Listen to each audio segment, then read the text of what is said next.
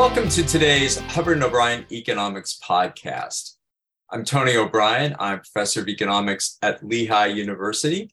With me, as always, is Glenn Hubbard, professor of finance and economics at Columbia University. How are you today, Glenn? Great, Tony. How are you? Doing very well. We should start by saying that we're recording this a little bit after 7:30 on Monday morning, March 13th. We're going to talk about banking, the failure of the Silicon Valley Bank. So some of the things we say may be overtaken by events before people who are listening to this get a chance to listen to us.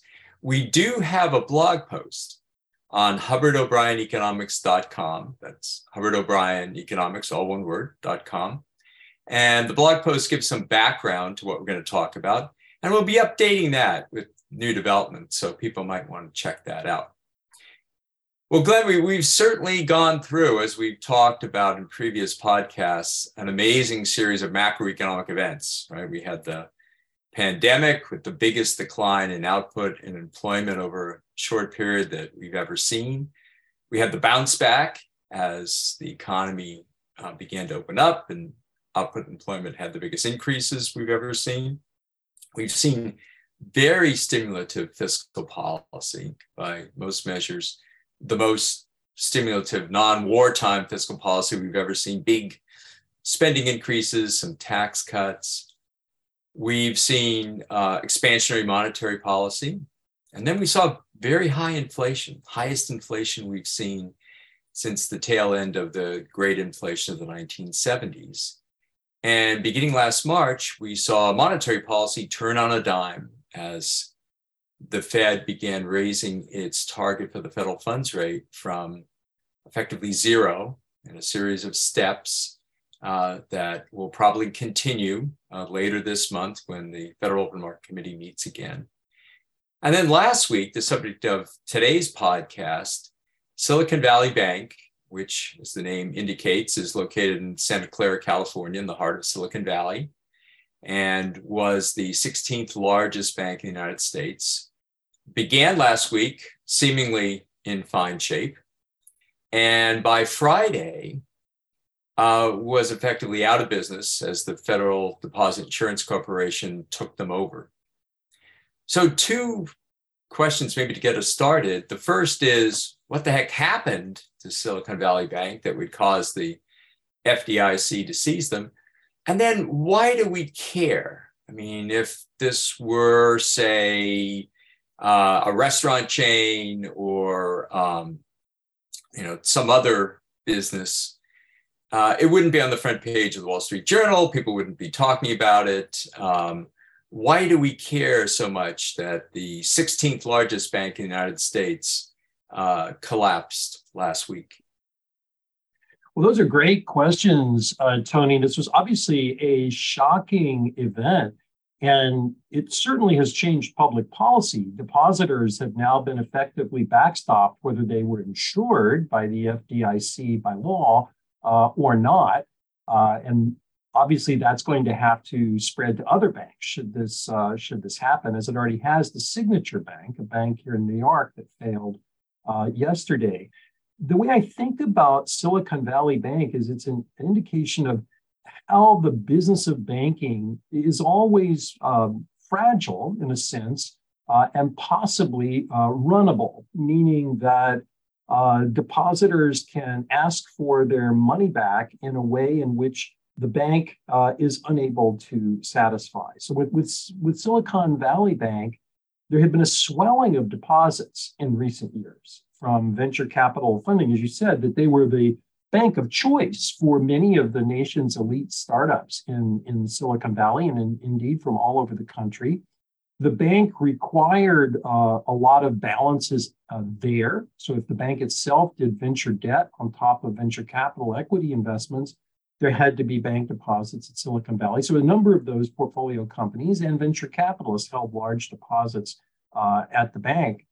That's a deposit base that's inherently more concentrated than a typical bank. And in a typical bank, your demand to withdraw your money and mine may not be that correlated. You have things that happen in your life, I have things that happen in my life. So deposit outflows may not be that correlated. If you're really concentrated in one type of base, you can be very, very correlated. And that was a problem. What happened at the bank, as all this money came in, bank management, quote, reached for yield. So yields at the time were close to zero. So they went out the yield curve to longer term Treasury securities and bought them to have a higher interest margin. Now, of course, the problem with that, as you said, the Federal Reserve was changing monetary policy. And that's going to mean higher interest rates and lower bond prices, a point we make in the principles book. That, of course, means that in principle, the bank could wind up even with negative net worth, or certainly the need to get capital because the value of its assets, those longer dated Treasury securities, has fallen. In the case of Silicon Valley Bank, they did try to raise capital to shore that up, but of course that did not reassure depositors at all, along with some prominent voices in Silicon Valley saying, time to take your money out. This was an accident that's waiting to happen. To your question of does it matter? Well, it certainly matters to each and every business that had their money in Silicon Valley Bank. My guess is there were a lot of sweaty palms all weekend about whether they can make payroll. Typically, though, the public policy concern is about a different question, and that's one about contagion. And so is there something that happens at Silicon Valley Bank, which, while many Americans probably had never heard of it, had $212 billion in assets. And as you said, 16th largest bank in the country. It's not tiny. Is there something about the failure of that bank that presages others? And there, I think the policy concern would be middle market lending. There are a number of other banks in that boat. First Republic Bank comes to mind, where people might worry that they're similarly exposed. So policymakers had to act quickly, and quickly they did. They backstopped the depositors. The UK part of Silicon Valley Bank has already been sold to HSBC, was in the news this morning. But this is a story that's going to play out. And in terms of a teachable moment, it's an excellent opportunity to talk about how a bank run happens. Things start slowly and then go much faster than you think. What contagion is, the link between monetary policy pivots and what happens in financial stability, and then obviously a general discussion of risks in banking. So as economists, we always reach for the teachable moment. We don't wish the crisis on anybody, but there it is. I don't know, what are your thoughts? Yeah, well, I think you've hit the main points. It is one of those situations where you don't quite know that there is a problem until it sort of springs on you, because as you mentioned, the fact that the Federal Reserve has been pushing up interest rates, and of course, the key interest rate they push up is the very short-term rate, the overnight lending rate, the federal funds rate, but that ripples through the economy, and we've seen that as there's been something like a doubling of the interest rate on 2-year Treasury notes, and there's been an increase in the 10-year Treasury notes, and people who have been trying to buy a house have noticed that mortgage interest rates have gone up. So as you mentioned, a key fact about the financial system is that interest rates and the prices of securities move in opposite directions, because if you're holding a bond and interest rates go up, that means the payments that you're going to receive from the bond are worth less in present value terms. I mean, that's a point that students often have a little bit of trouble grasping.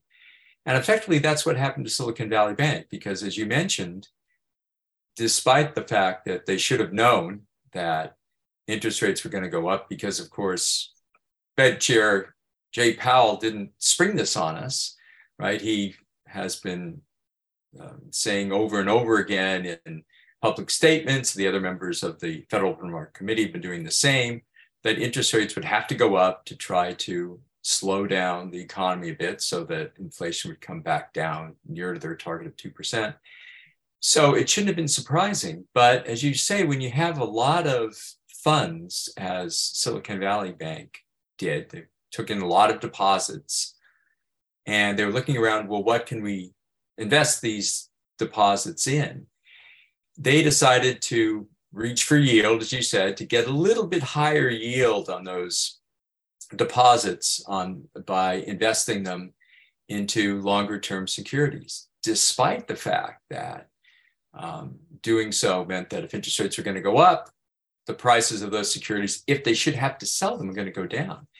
And actually, there are a lot of banks that are in that same situation. And it's disguised in a sense because the accounting rules and the banking laws say that if you, the bank, say, well, I'm buying these bonds, but I'm not going to sell them until they mature. So yeah, I've got 2-year Treasury notes, and if I had to sell them, I would take a loss because the price is lower than what I paid. But don't worry, I'm not going to sell them. I'm going to hold them to maturity. And of course, what that means is that once they mature, you get the face value of the bond back. And so it doesn't really matter that the price for a while was lower. So as a result, banks that have taken sort of paper losses, we sometimes call them, that unrealized losses on their bonds, people have been sort of, people meaning investment analysts, most economists, and certainly depositors have been blasé about that. Well, okay, that's not a problem. But then, as you say, last week, Silicon Valley Bank found it was a problem because they had some deposit outflows. And in order to raise funds, they had to sell some of their bonds. I think it was like $21 billion worth of bonds, on which they lost $1.8 billion. So they took a pretty substantial loss on that. And they told everyone, don't worry, we're going to make this up by selling more stock. And we're perfectly solvent and fine. And there was a great line in an article in Fortune magazine that we quote in the blog post. And after the CEO of Silicon Valley Bank said that, the article says, nobody believed him. And the problem then was that people said, whoa, what's going to happen if they end up having to sell more bonds, take more losses? They could be insolvent. And as you mentioned, and as we talk about in the book, the thing about bank runs is if you're afraid that the bank might not be able to give you your deposit back, you don't want to be last in line. You want to be first in line. You want to get it while the money is still there. And of course, if everybody thinks that way, that's how you end up getting a bank run. And the blog post, we talked about this being a classic bank run because it very much resembled what happened, say, in the early 1930s, when there would be a bank that people would think, this was before deposit insurance, and there would be a bank that even if it turned out to be an incorrect rumor that they were having problems, people would immediately, in those days, physically run to the bank and insist on getting their money back, sort of like the famous scene in the movie It's a Wonderful Life. Of course, now it happens even faster because people can electronically tell Silicon Valley Bank, oh, I need my money. It needs to be moved over to my account in JP Morgan Chase or somewhere else. So it is a fascinating episode that really does allow, it's traumatic for the people who've gone through it, but it does allow instructors, I think, to talk about most of the key points in banking.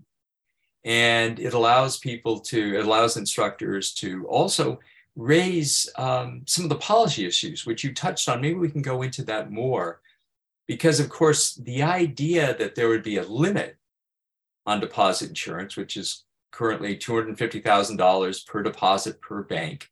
So if you have less than $250,000 in a bank, you really needn't worry, because if the bank should happen to fail, the FDIC stands there to make good, and you will get your deposit money back often right away, or typically the FDIC will seize a bank on Friday and maybe you won't have access to your deposits till Monday, but there's no worry. But there is that limit. And of course, the rationale for the limit in an economic sense is you don't want depositors of all types, even those with millions of dollars in the bank, to be indifferent to what the bank's doing. You want to have some monitoring going on. And the idea is that if you don't, then there is the moral hazard problem, right? If people are insured, they get careless, they don't care what their bank is doing. But now we've just in this particular situation with Silicon Valley Bank, we've seen that the Treasury, the Fed, and the FDIC stepped in and said, well, okay, we're effectively eliminating that $250,000 limit. Everybody's deposits at Silicon Valley Bank are going to be available to them this morning. And so what does that do? Is that an indication that we're on a path that essentially we're going to eliminate that $250,000 limit on deposit insurance across the board? So all banks are going to be able to say that you put your money in the bank and you don't have to worry however much you put in. And if we are headed in that direction, what are the consequences for the financial system and the banking system? Well, it's a super interesting question, Tony. You know, the origins of deposit insurance in the US came about from a very fragmented banking system where consolidation was difficult and deposit insurance was seen as a politically acceptable way to help that fragmented banking system survive. But the theory, as you said, was always that there would be larger depositors who presumably were more sophisticated, more able to monitor than you or I would on our small deposits, and they would effectively be the monitor. But of course, if they're indemnified, then why should they make the investments in monitoring? And the Fed and the Treasury action that was released this weekend, came out overnight last night, nominally is aimed at two banks. It's at Silicon Valley Bank and at Signature Bank, but one has to believe that if, say, 10 others fell into that bucket, they too would be protected. So I do think that's a very significant public policy change, probably one that members of Congress on both sides of the aisle will have points of view on. There's another issue underneath here, which is about too big to fail. Because one concern this weekend was with the uncertainty as to how the FDIC, Fed, and Treasury would resolve the crisis. Maybe I shouldn't have my deposits in banks that aren't automatically protected by the government, meaning, say, JP Morgan Chase or Bank of America. They're big banks that are so-called too big to fail. So I think this crisis and the way it was handled, both of those margins on the indemnification of deposits of whatever their size, the fears of too big to fail, mean the financial regulatory discussion here is going to go on. You know, I think at the same time, some of the public policy concern that led to action here was, one, to make sure that this panic didn't happen, and second, a concern that Silicon Valley Bank may have been financing highly innovative companies. I think that concern may be somewhat overblown. They are financing highly innovative companies, but those relationships presumably could have been replaced. But I think the contagion fear was real, and it caused the Treasury and the Fed to act very quickly. But I agree with you, these spillover discussions to deposit insurance and too big to fail are likely to be with us for a long time. Yeah, it is interesting because, as you know, to do this, to actually waive the $250,000 limit, they had to formally invoke this exigent circumstances and declare that Silicon Valley Bank's failure would cause systemic risk, is the phrase. And so they actually had to take a vote. 2/3 of the board members of the Board of Governors of the Fed and 2/3 of the Board of Directors of the FDIC and the Treasury Secretary, Janet Yellen, they all had to agree that this was the case. And I think that Congress had really intended for this clause to be invoked when you had a really big bank that somehow or other, JP Morgan Chase or some other very large bank had gotten into trouble. So when you go all the way down to the 16th largest bank, you do begin to wonder, well, where are you going to draw the line? And of course, as part of the policy debate, you do wonder whether there will be certain members of Congress who will say, well, you know, the headquarters of a regional bank is in my district, and they're the 65th largest bank. What about us? Are you just going to, you know, bail out the big boys, or are you going to bail out everybody? So I think that that's an issue probably that we'll hear quite a lot about. I suppose the other thing that to kind of circle back to why the runs took place at Silicon Valley Bank, as you mentioned, they kind of resembled one of the smaller banks from the fractured system that the US had, where it used to be the case before there was interstate banking, and in some states you even had unit banking, it was called, where you could have just a single bank. You couldn't even have branches. You had a situation where, say you were in downstate Illinois and a farming area, probably most of your deposits were deposits that were connected with farming in one way or another, local businesses that either were farmers or selling agricultural equipment or something. And most of your loans were to those same businesses. So you were quite vulnerable if it turned out to be the case that there was a drought, say in that part of Southern Illinois, or if you were in Oklahoma in the oil fields and most of your loans were connected to oil and most of your deposits were oil firms, then you had the same problem that if oil prices decline, you would potentially have real problems. And we kind of saw that, I think, with Silicon Valley Bank, because as you mentioned, they didn't have a lot of what are called retail deposits, meaning, the average person had their money in there. The local restaurant in Santa Clara had their money. There may have been some of that, but clearly more than 90% of their deposit. I think there's been different figures given out. It was either 93 or 97% of the value of their deposits were above that $250,000 limit.